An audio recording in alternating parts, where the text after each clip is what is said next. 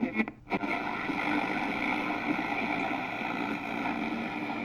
one intervened on behalf of... Howdy, howdy, my dear listeners. Now, you all are a fine lot, and I do my best to spread whatever helpful warnings come my way, but today is, as a bunch of long-dead people once said, a slow news day. Not much seems to be going on out there in the great wide dust bowl, and really, that has me worried. See, when a beast like this world is quiet and still, just means it's thinking and waiting, planning something awful. So keep your wits about you.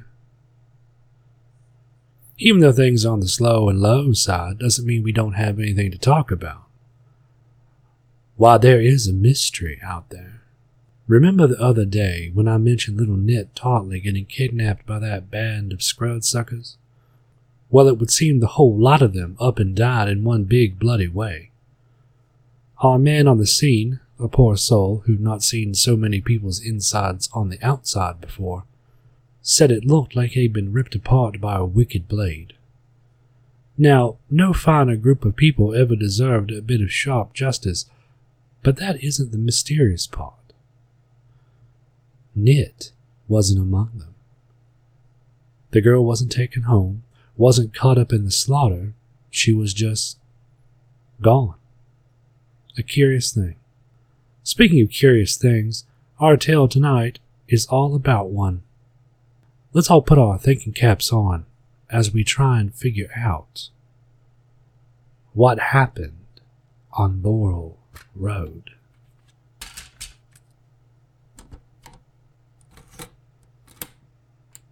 Hawthorne County, Interrogation Room 3B, Officer McBride, number 916.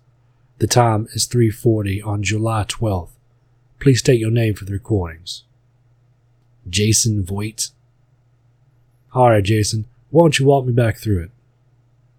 Again? Nice and slow. Tell me what you think happened on Laurel Road. We were just going for a drive. There wasn't much to distract Jason from his wife's tirade. At first, after the speeding ticket, he tried tuning her out by rolling the windows down and letting the roar of the wind fill his ears. Chrissy, however, would not be outdone. She simply increased the volume until not even the rush of 60 miles an hour could drown her out. Then, Jason tried to lose himself in the rhythm of the road. He focused on the twists and turns of the asphalt. Every bend or switchback turn became another note in his travel song. But it didn't do any good. Her words started to cut a little deeper. They'd been in love for years. She knew just how to hurt him. Maybe next time take some goddamn look out! Chrissy screamed as they plowed into a man in the middle of the road. The car shot up and down as it ran over him. Jason cut the wheel and hit the brakes so hard they whipped to the side and skidded 10 feet. Chrissy's face twisted up when she started to punch Jason in the arm. He just stared blankly at her, confusion all over his face. I didn't see him. His hand couldn't grip the door. I didn't see him. Oh, God, Jesus Christ, get out there! Chrissy took out her phone and tried to unlock the screen, but her fingers didn't want to work. To Jason, it looked like she was moving in slow motion. Call a fucking ambulance! What are you doing? His hand started fumbling with the door. The shock was gone and replaced by a frantic adrenaline. He'd hit someone, ran them over. What the hell was going on? I'm fucking trying! Just get out there! I can't! Here! Chrissy leaned over and pulled the door release. Go! She managed to unlock her phone just as Jason got out of the car. Oh, shit. There in the road, right smack dab in the double yellow line, was a sprawled out man. He looked like he was wearing a long coat, something like a duster or a trench coat, unusual for this hot summer they were having. Hey, are you okay? He went a little closer. Yeah, we're on Laurel Road. Jason heard Chrissy talking.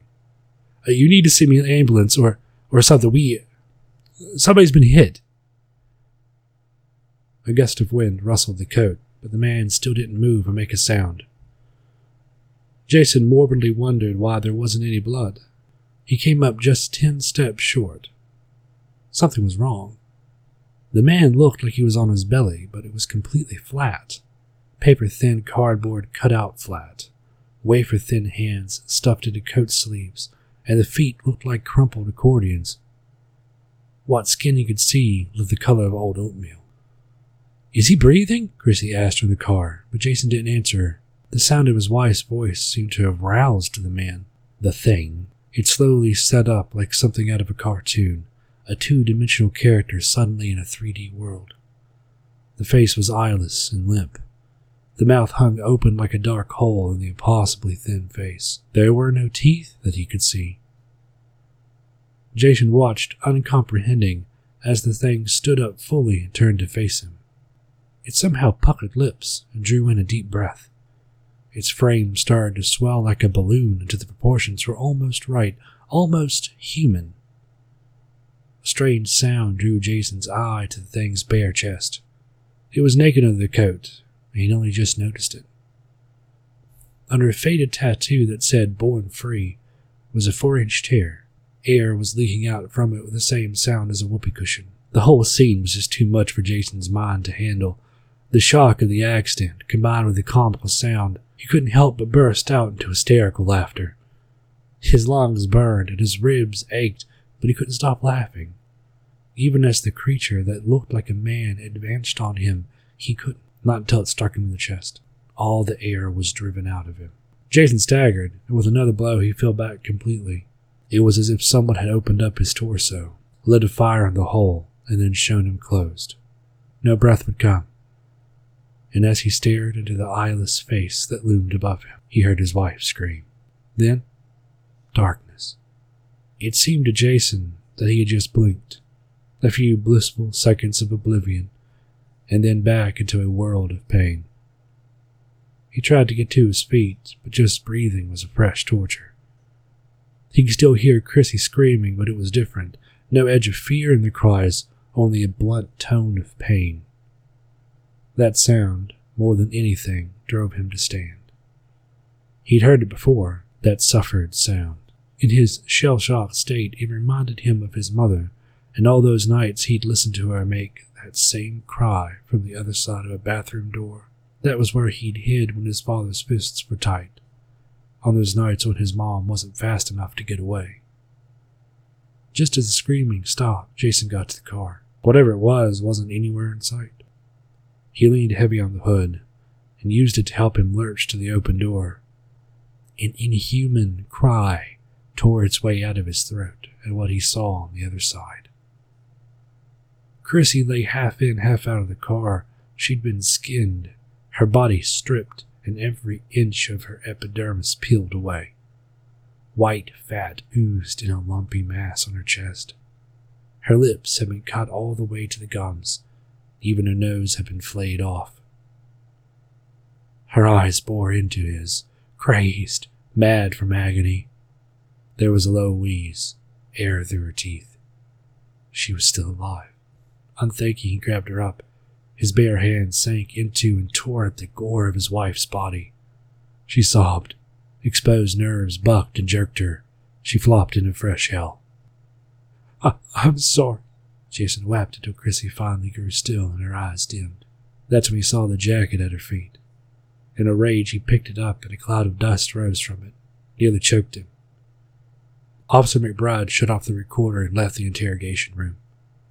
He then went into the room beside it where his partner, Cummings, had been watching the whole thing through a one-way glass. Fucking sicko, McBride said before he polished off his coffee. A paper-thin man murdered my wife. That is a new one. Cummings never took his eyes off Jason, who had put his head in his hands as soon as McBride left. McBride poured himself another coffee. Anything to help get the awful taste out of his mouth.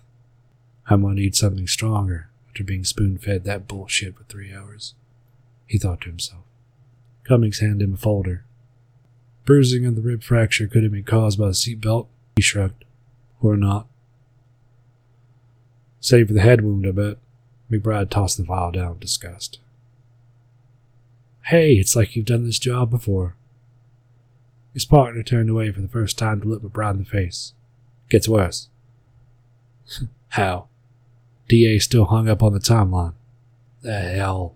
Says the time between her calling and talking with dispatch and us arriving on scene don't add up. Thinks there had to be a second person. Emmy backs him up too. She was the one who said it was only Jason's DNA in the body. Claims there's no way just one man could skin a 160-pound adult alive and with no restraints. Cap wants to turn the screws. Get him to give up his partner. Please tell me we've got some good news. McBride wanted nothing more than to see that piece of shit fry for what he'd done to that woman. Now he was going to have to listen to more horse shit for hours until Jason lawyered up. The thought of arguing this insanity again turned his stomach. Well, I wouldn't say it was good. Cummings lowered his eyes. He took another folder from the desk and opened it. He handed McBride a photo of a middle-aged man on a motorcycle. Epithelial cells in that jacket gave us a hit. That's Earl Jester's. Then why do they want us to flip this asshole? Right here's our second man. 'Cause see, Cummings held up another photo, this one of a flayed corpse. Is also Earl Jester's. Only from 3 years ago up in Atlanta. McBride took both photos and stared at them for a long time. What are you saying to me? Cummings turned back to look at Jason. I'm saying his story might not be as paper thin as we thought.